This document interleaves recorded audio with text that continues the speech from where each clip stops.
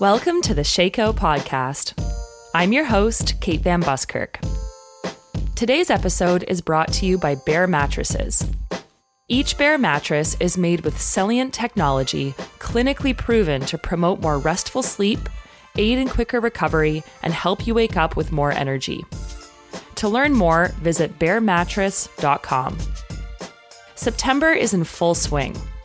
Although there are technically still a couple weeks left of summer, the days are getting shorter, kids are back in school, and the fall racing season is imminent.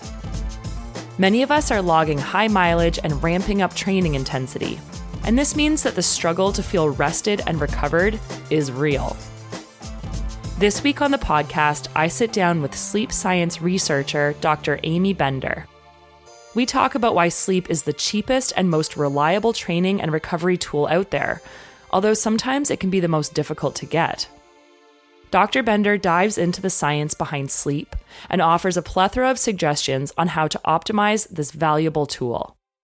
To skip ahead to this conversation, scroll to the 12-minute mark in this episode. But first, Canadian running staff writer Maddie Kelly and I bring you all the results and excitement from the track, roads, and trails. We sat down together yesterday to watch the Brussels Diamond League final and to make predictions on how fast Gabriela Debues-Stafford would run en route to her 7th Canadian record. This is the rundown.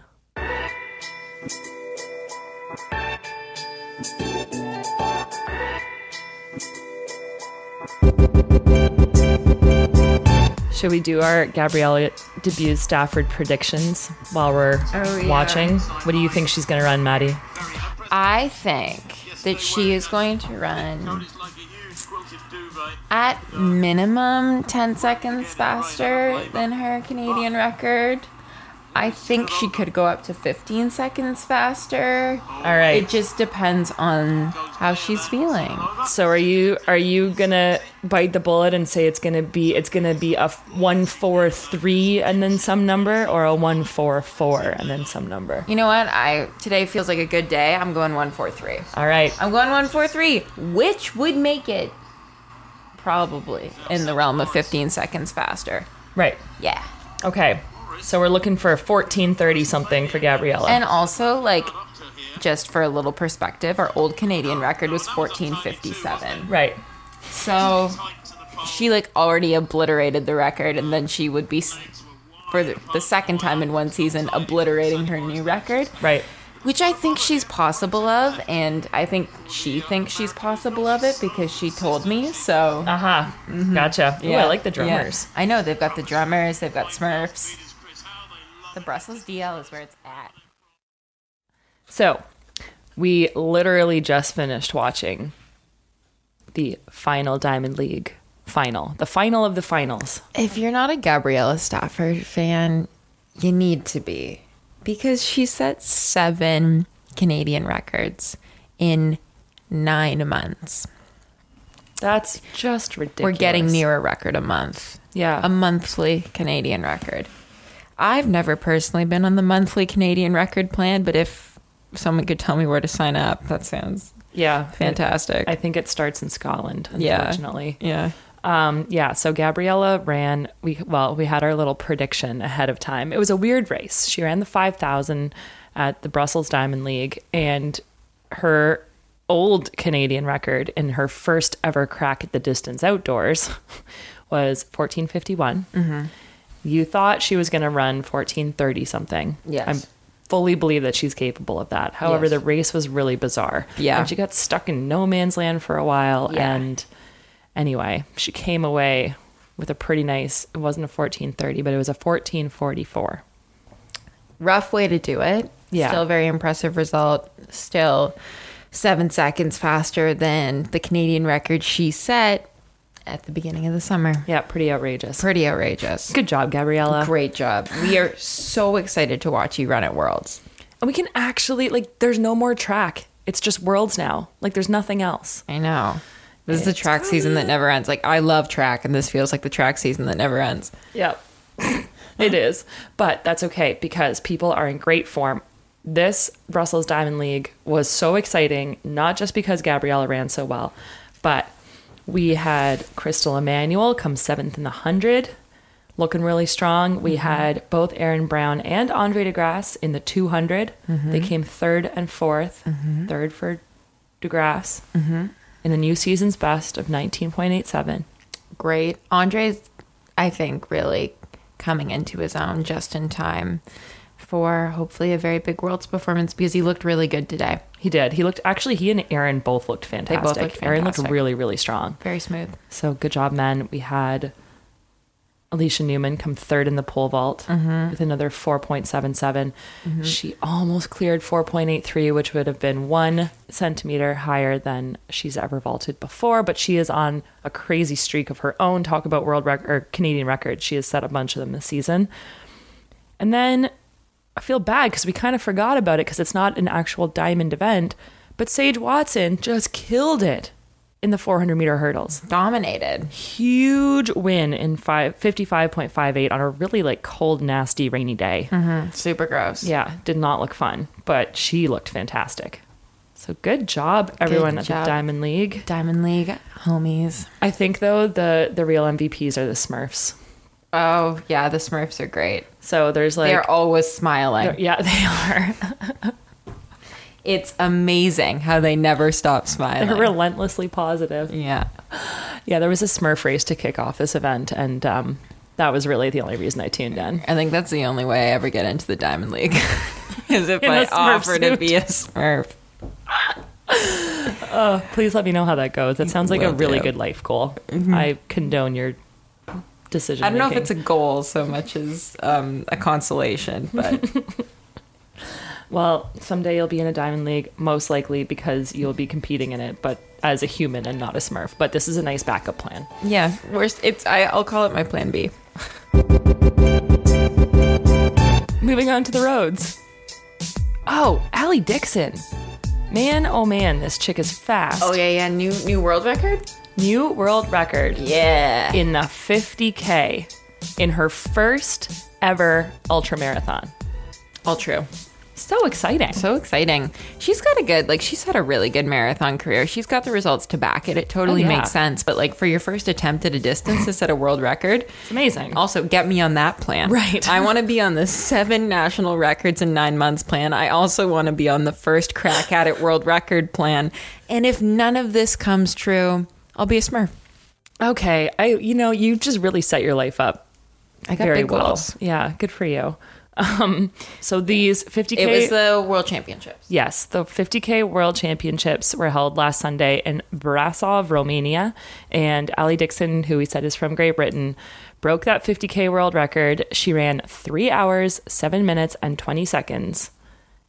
And like you said, she is a really good marathoner. She ran the marathon at the 2017 World Championships and ran a 2:29. Just smoking.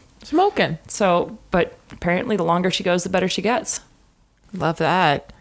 Maybe she'll move to the trails. Maybe. Tackle that. Allie Dixon, if you're listening, because I'm sure you are, we highly suggest that you get in touch with our trail editor, Tori Schultz. She'll point you in the right direction. Yeah, you guys can go run some trails together. Oh, and... Yes, Kate? The Boston Marathon registration opens on Monday for the 2020 Boston Marathon. If you've run 20 minutes faster than the already incredibly fast age group standards. And if you haven't? So the way this works is on Monday at 10 a.m. Eastern Time, if you have surpassed your qualifying standard for your age and gender by 20 minutes or more. So it's kind of silly that they even have these age and gender cutoffs because they're not really entry standards. It's like the slowest you can possibly run and still get in almost. Yeah. Because if you have run 20 minutes or faster than that standard, you get to register on Monday. On Wednesday, if you've run 10 minutes or faster, you get to register. On Friday, if you've run 5 minutes or faster, you get to register. And then registration closes 1 week from Saturday. 1 week from Saturday. So folks, know your time, know your cutoff, know your registration date. Yes, and get on it because that is not something you want to mess up. Okay, moving on to the trails. We had UTMB. One of the biggest trail races in the world, in Europe especially, covered like the Tour de France. Huge deal. People love it. So it stands for Ultra Trail Mont Blanc. Oh, beautiful. Thank you. Did you take French in school? I did. Actually, we all did. We're Canadian. Yeah, I was going to say. So Ailsa McDonald, no stranger to tough races. She has 6 course records and 2 overall wins in the trail and ultra running world already. She's from Alberta, and she has already established herself as one of the best in the world. And her performance at the UTMB CCC, because there are a whole bunch of different events that take place. What did you call it? A festival? It's like there's like a bunch of races. It takes place over 6 days, and it's gorgeous. And they have various race lengths, terrain types, and you can just kind of go and do whatever's placed your strengths in the French Alps, the Pyrenees, right? It is in the Alps, yep. And her 101K race had 6,100 meters of elevation gain. And she finished 6th in an incredibly deep field amongst some of the best mountain runners in the world. Very impressive. Way to go, Ailsa. And I also really like your name. Yeah, I think it's a very pretty name. Ailsa. And across the board, we had a lot of really strong Canadian performances in all of the different events. And you can look up those results because there's so many that we're not going to be able to get through them all, but you can... Dozens, yes. Head over to the trail running tab on runningmagazine.ca. Tori Schultz has compiled a fantastic list. Go look for your name, your friends' names. Go look for strangers' names so that you can cheer them on next time you see them out on the trails. So this has been your rundown for this week. I'm Maddie. I'm Kate, and we'll bring you more action next week.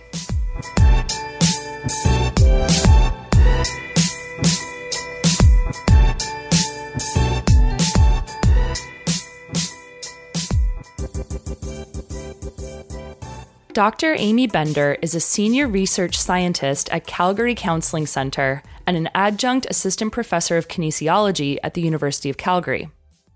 She has developed sleep optimization strategies for numerous Canadian Olympic and professional teams and is now using her expertise to understand how sleep interventions can improve mental health outcomes.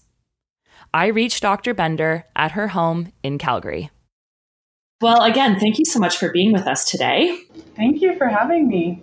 And we're going to be talking about the importance of sleep, which is something that I think gets sort of hammered into all of us all the time, where none of us are unaware of the importance of sleep. But of course, it's one thing to know it and another thing to be able to actually put it into practice on a regular basis, developing good sleep habits.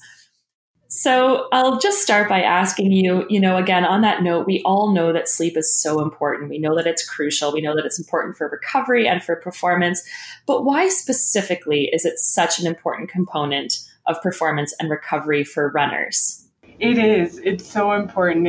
It's one of the pillars of health, just as important as nutrition and exercise. When we talk specifically about runners, there has been some research showing that sleep deprivation can affect running performance. And so they find that when you're sleep deprived, you don't actually run as far.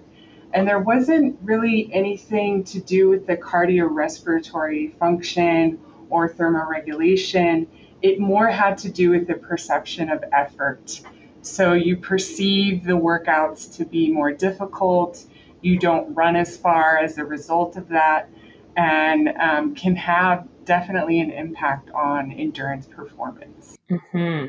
And that's something that we've talked about quite a bit on this show before. We actually had an episode last month speaking with a nutritionist about running in the heat and how that perceived versus actual effort comes into play so importantly there as well, how your body might not actually be working harder, it just feels like it is. And it sounds like that's very similar when you have sleep restriction or sleep deprivation. Deprivation, thank you. Yes, absolutely. Similar type of thing. It's more fatigue related to the mind and not necessarily the muscle. Although, I know this certainly needs to be explored more. So on that note, we know that sleep deprivation or restriction has that negative impact in the way that you feel when you're running. So even though it may not necessarily have a cardiovascular influence, it feels like it does, or a muscular influence. But in terms of the impact on the mind, how does the effect on cognitive performance carry over into physical performance? Maybe we're talking more on race day here. Well, I think number one, more research needs to be done in this area. But what we find with cognitive performance, reaction time can be impacted, which maybe isn't such a huge deal for a marathon runner. But potentially if you're on an uneven surface, let's say, reaction time may be important in that situation. It can improve split-second decision-making, similar idea. With sleep deprivation, performance is similar to being legally drunk. So I run mainly mid-distance. I run the 1,500 and the 5,000 meter on the track, but I also do a lot of longer training in my base season. So I'll go out for a 25K long run, and I'll be trying to hit very specific splits on that long run. And I know for myself that if I have had maybe not just one night, but a really tough week, and I haven't had enough sleep, or my sleep quality hasn't been good.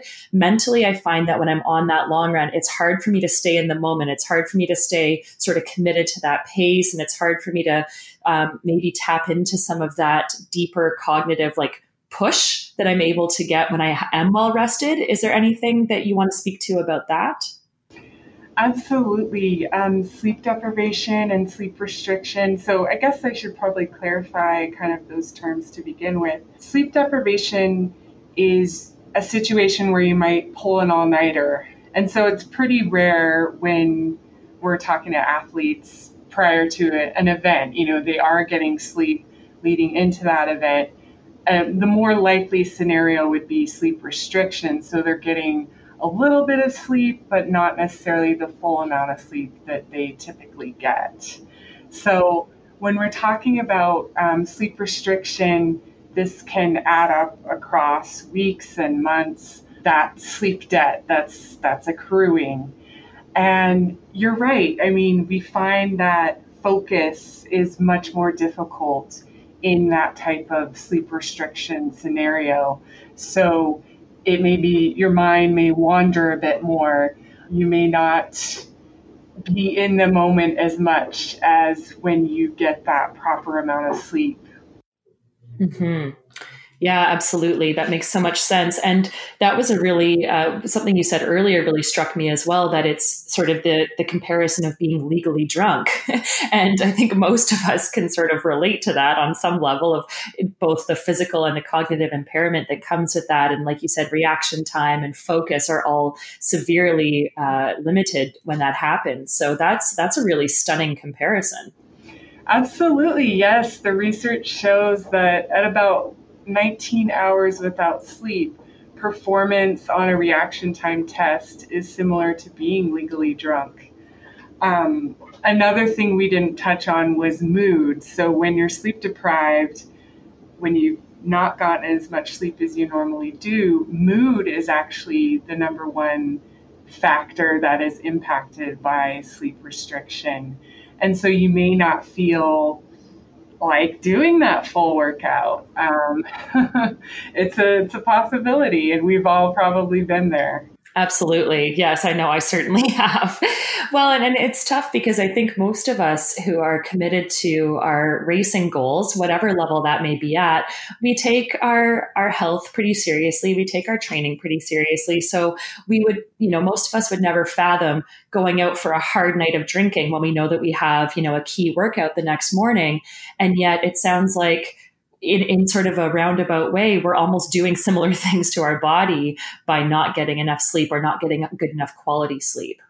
Mm-hmm. And one thing we didn't talk about was the impact of sleep deprivation and restriction on nutrition.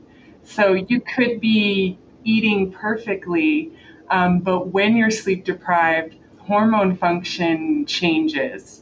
So you have more ghrelin released, which is that hungry hormone. So you may feel more hungry after sleep deprivation and sleep restriction. you actually have less leptin release, so you feel less full. And what we typically find is almost a 500 calorie increase after about 5 hours of sleep restriction. So it can be much more difficult to stay on track for your nutrition as well.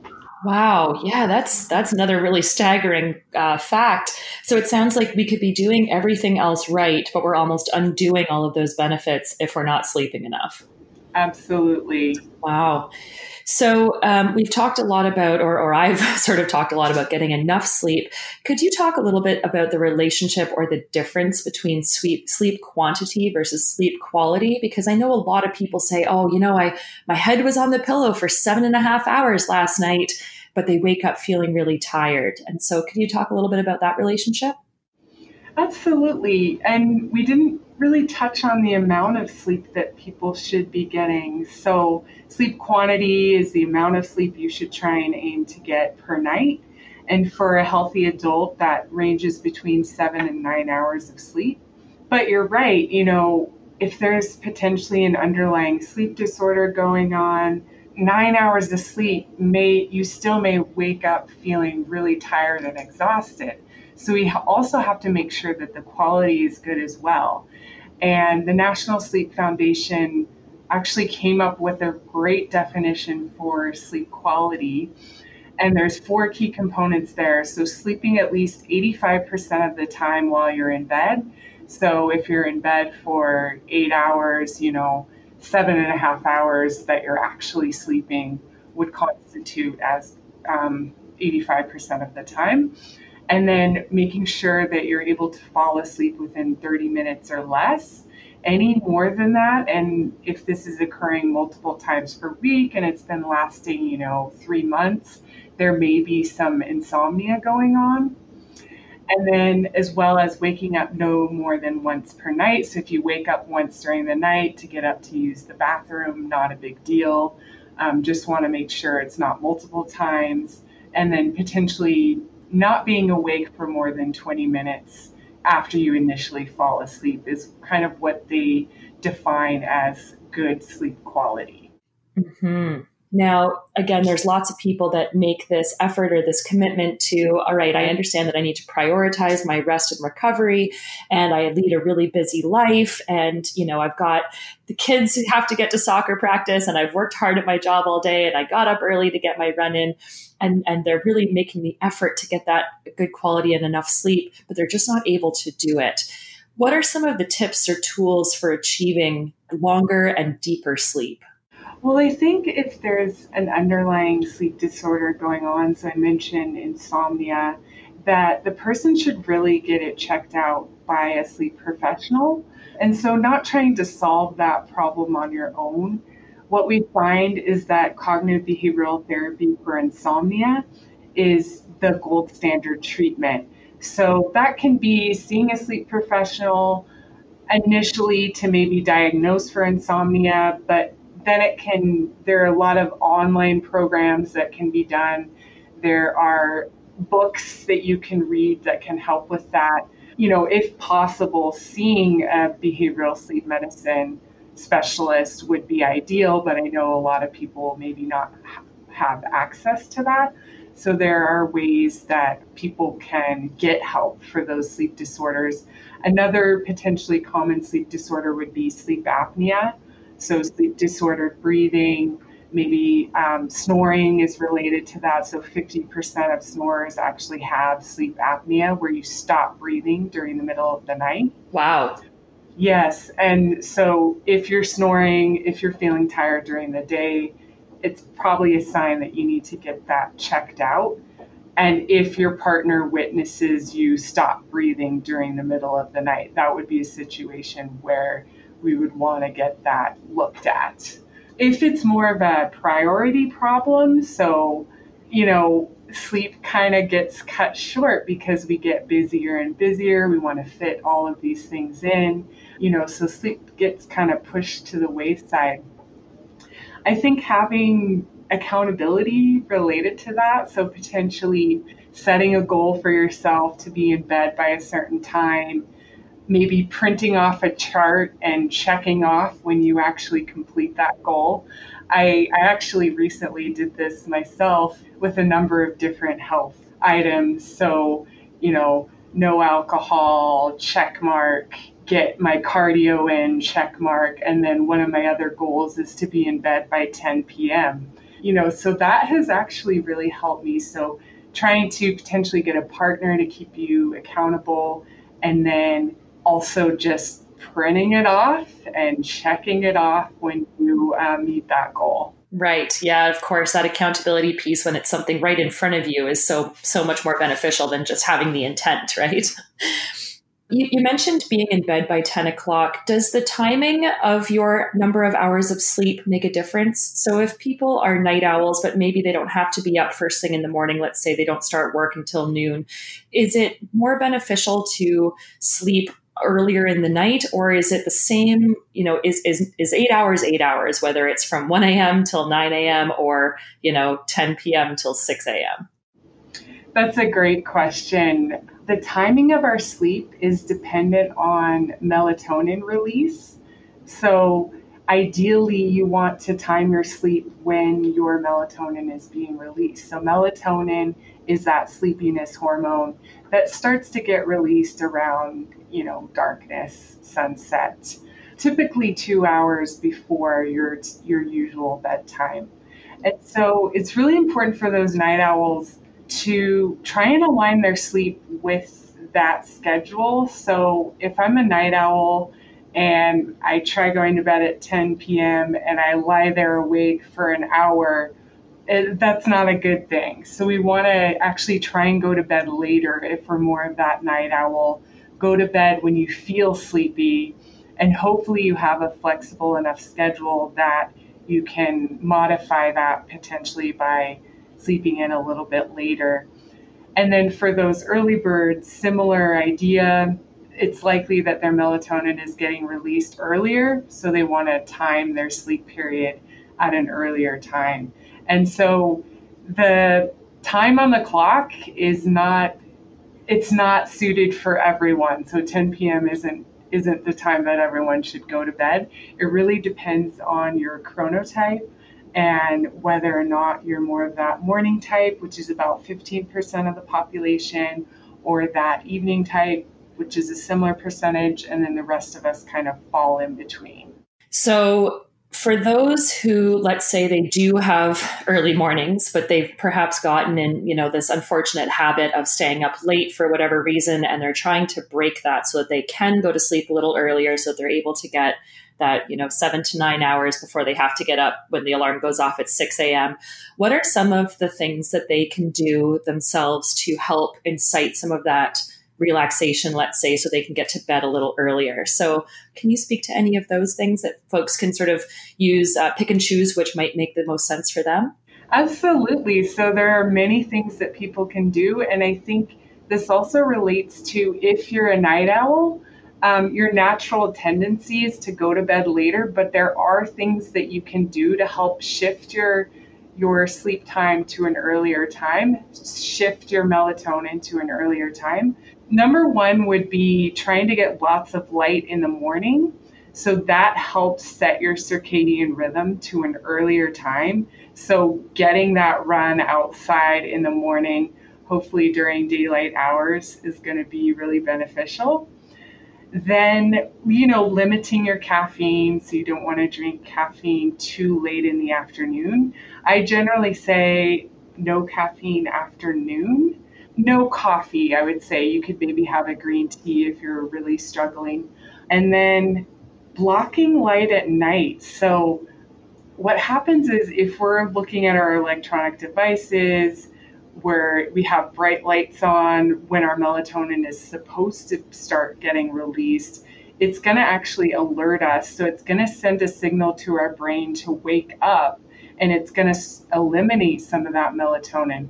So trying to potentially dim the lights at night 2 hours before bedtime, putting away the electronic devices, because electronic devices have that blue light that we're most sensitive to, is going to be an important aspect to control the melatonin release. People could potentially get blue blocking glasses. So there are glasses available that are fairly inexpensive that can block out 99% of blue light.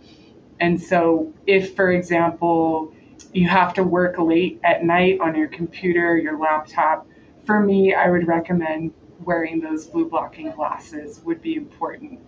Potentially melatonin for us, we find frequent use of melatonin for us is a red flag that there may be something going on there. But I think in the situation of an extreme night owl, melatonin 2 hours before the time they would like to go to bed has been shown to be effective. Those would be kind of the main things. You talked about a bedtime routine, and this is really, really important for people to have a period of time, maybe about an hour before bedtime, to start doing relaxing activities. So I get athletes telling me, well, okay, I got to put away the electronic devices. What am I supposed to do during this time?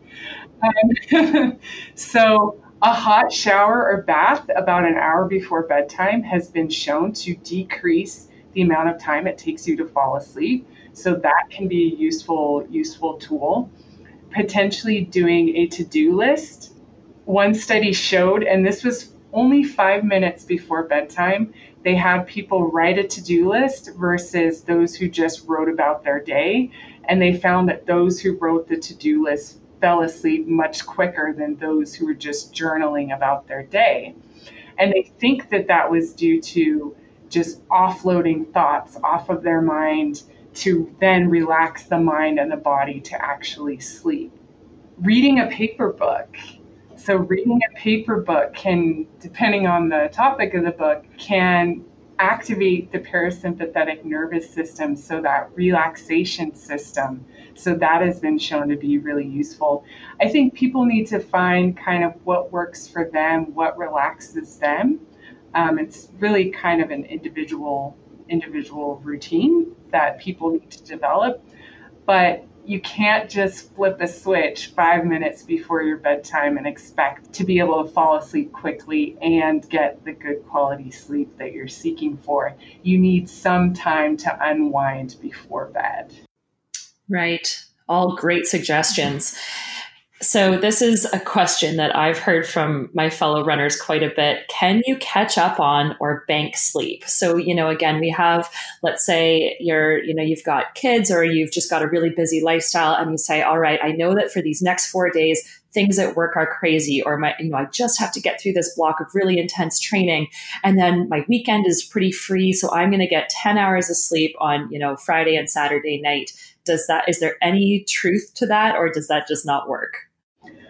I believe that it works. So now if someone's getting, let's say, 6 hours during the work week, and then they're extending their sleep by more than 2 hours on the weekend, that can cause a lot of health problems, actually. So it's called social jet lag, when your free schedule, so your weekends, differ by more than 2 hours from your weeknights, when you have to be up for work.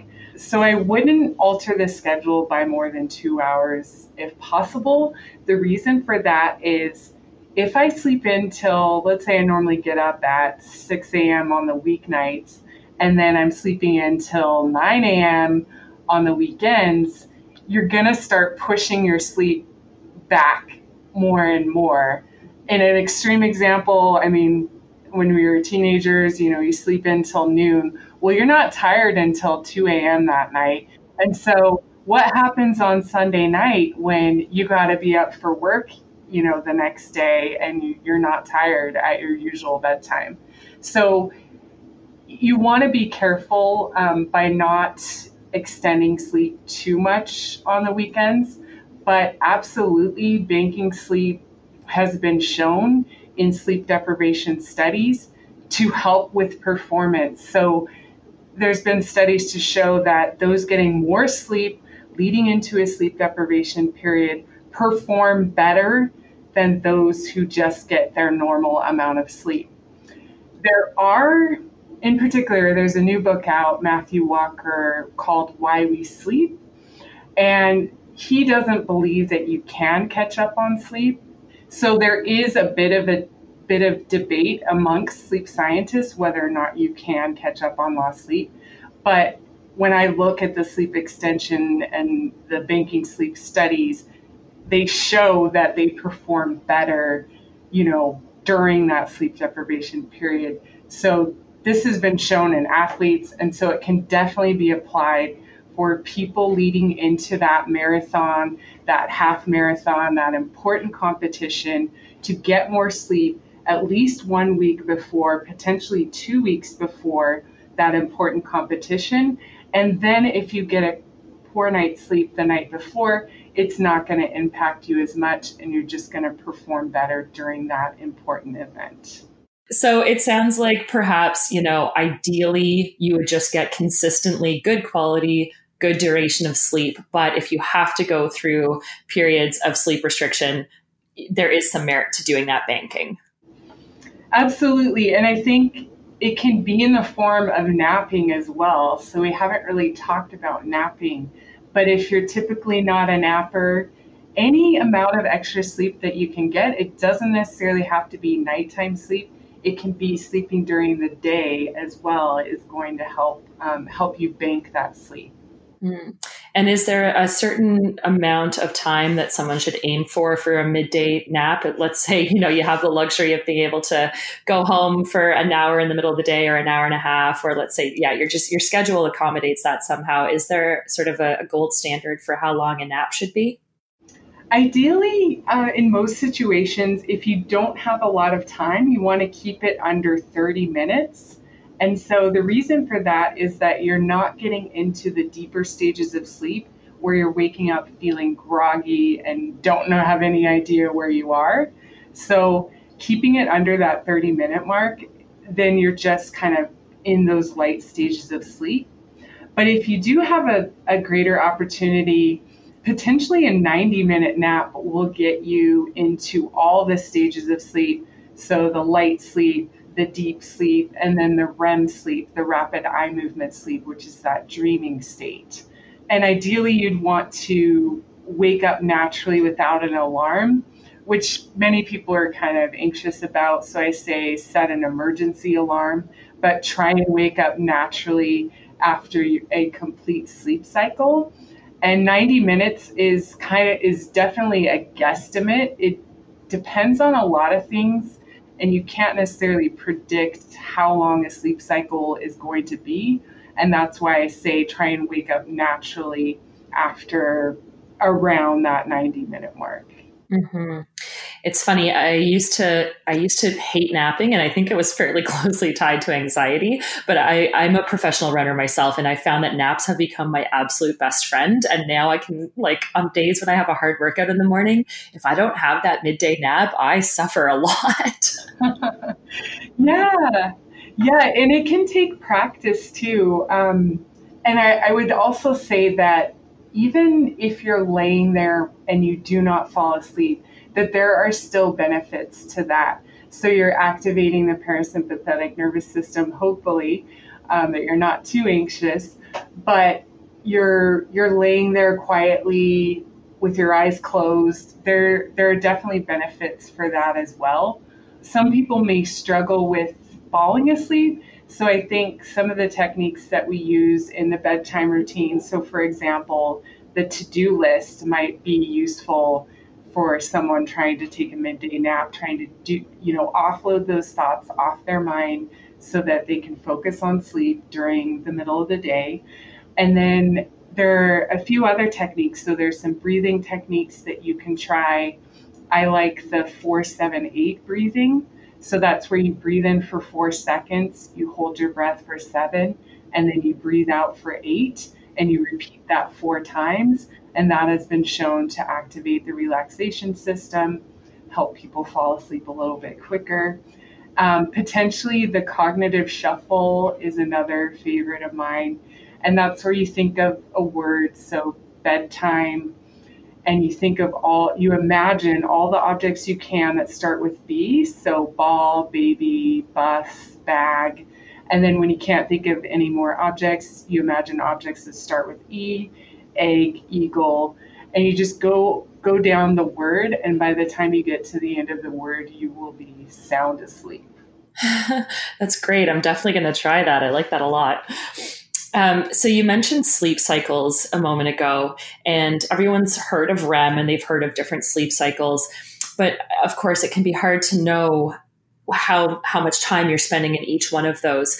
Do you recommend the use of any sleep trackers or technological tools that could either track that or help give you a better sense of what type of sleep you're getting? Mm-hmm. The technology isn't quite there yet, and there's actually been shown that people can become more anxious when they're wearing sleep trackers. So I've actually gotten this question a lot where people will come to me and say, my sleep tracker is telling me I'm not getting, I'm getting 10% deep sleep when I should be getting about 20%. And in reality, it's probably the tracker that's wrong versus what actually is occurring during the night. And it could be a sensitivity issue. So I think sleep trackers can be a good thing. They may keep you accountable for the amount of sleep that you're getting. But in general, they do a poor job of being able to tell you, first of all, how long it's taking you to fall asleep, because you could be laying there still and it could count that as being asleep. And then number two, the distribution of stages of sleep that you're getting. So it has a difficult time really accurately gauging those two different things. And so people need to be aware of that. I don't think you should throw them out altogether, but I would focus more on maybe the total sleep time that it's telling you that you're getting, and to maybe adjust that if it's not where you want to be. Right. Do you see benefit in doing sort of your own non-technological tracking of your sleep? So one of the things that my coaches have recommended that I do, because I keep a training log, is not just to include how many kilometers I ran that day or what pace I ran, but how I was feeling. And some of that is I write down how many hours of sleep I got. And then I have a system where I just put a little, either a frowny face, a neutral face, or a smiley face beside my sleep hours. And that sort of shows how I felt waking up and whether I was rested and what my mood was like. Do you think there's merit to that sort of more qualitative tracking? Absolutely. I think that's a great idea for people to potentially, yes, write down generally the amount of sleep that you got, and then also incorporating a quality measure and having the smiley face. That seems like a great idea to be able to potentially link, maybe if you have a run of poor sleep, what's going on during that time. Are you really stressed out at work? Could it be a really high training load that's occurring? And to just kind of see general patterns of what's going on and how you could potentially mitigate those problems. So on that note, again, we sort of spoke at the beginning about how lack of sleep or poor quality sleep can lead to things like injury or illness, and they can lead to being thrown off of your nutrition schedule and have a lot of these sort of negative effects. What are some of the warning signs that you're under rested that you can look for before you end up with a potential injury or illness? Mm-hmm. Well, I think context is good here. So we actually did a study in London marathon runners a couple of years back, and we're working on publishing it. And it was almost 1,000 marathon runners. And we found that about 15% of them had more of that moderate to severe sleep difficulty. So I would say generally it's not very common, at least what we're seeing in marathon runners, to have a sleep problem.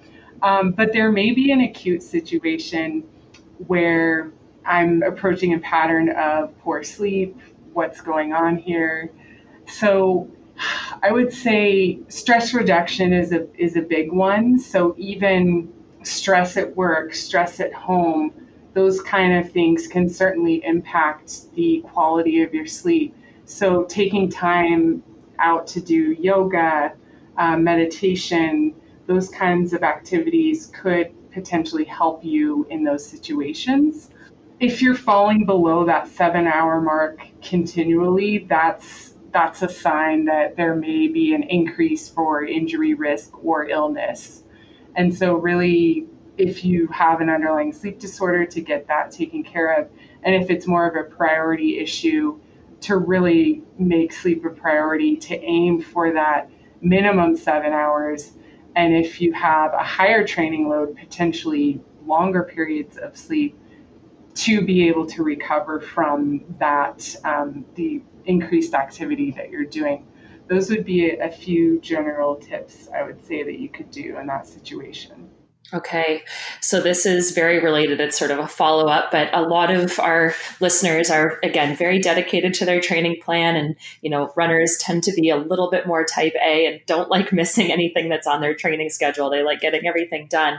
But when should you trade a training session for a day of more rest or more hours of sleep versus working through some of that fatigue resistance? So when is it a good idea to say, you know what, I'm going to forego my morning run. I just need more hours of sleep tonight. And maybe that's, I don't know if there's sort of a general rule here, but is there a certain number of days at which you should cut that off? Like, let's say you've gone 6 days in a row of getting only 5 or 6 hours of sleep. Is it that 6th or 7th day where you should say, you know what, I'm going to forget the morning run. I'm going to forget running today or my lift or whatever it is. And I'm just going to focus on rest and recovery.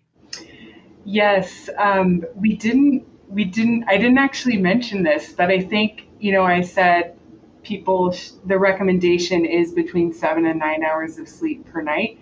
But I think we need to think about sleep across the entire week. So if you're aiming for, let's say the goal for you is 8 hours, that would be 56 hours across the week. And so if I'm continually getting 6, 7, 5 days in a row, that may be a situation where you forego that morning workout and really take the time to rest and recover, or potentially add in a nap when you normally wouldn't, to try and keep that average amount of weekly sleep up to the goal that you have.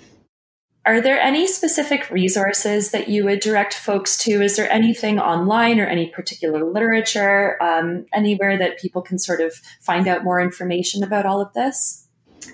Well, I think number one, if people are wondering whether or not they have a sleep problem to begin with, I helped develop the Athlete Sleep Screening Questionnaire. And this is a questionnaire designed for athletes to look at that sleep quantity, quality, and timing of sleep. So this is available online if you just Google Athlete Sleep Screening Questionnaire. You could actually go to the Center for Sleep website, and they have an online version of the questionnaire that you can fill out and actually get results emailed to you that I helped develop. And so it's just centerforsleep.com, and then look for Athlete Sleep Screening Questionnaire. So that would be a really good resource for people. Thank you to Dr. Bender for her contribution to this episode. We have included a link to that sleep questionnaire that she mentioned on our website. You can subscribe to our show on iTunes, Google Play, or any place that you get your podcasts. Don't forget to follow us on Instagram, Twitter, and Facebook at Shakeout Podcast. And just a reminder that the marathon issue of Canadian Running Magazine is currently available on newsstands or via the print edition. Thanks for tuning in, and we'll chat again soon.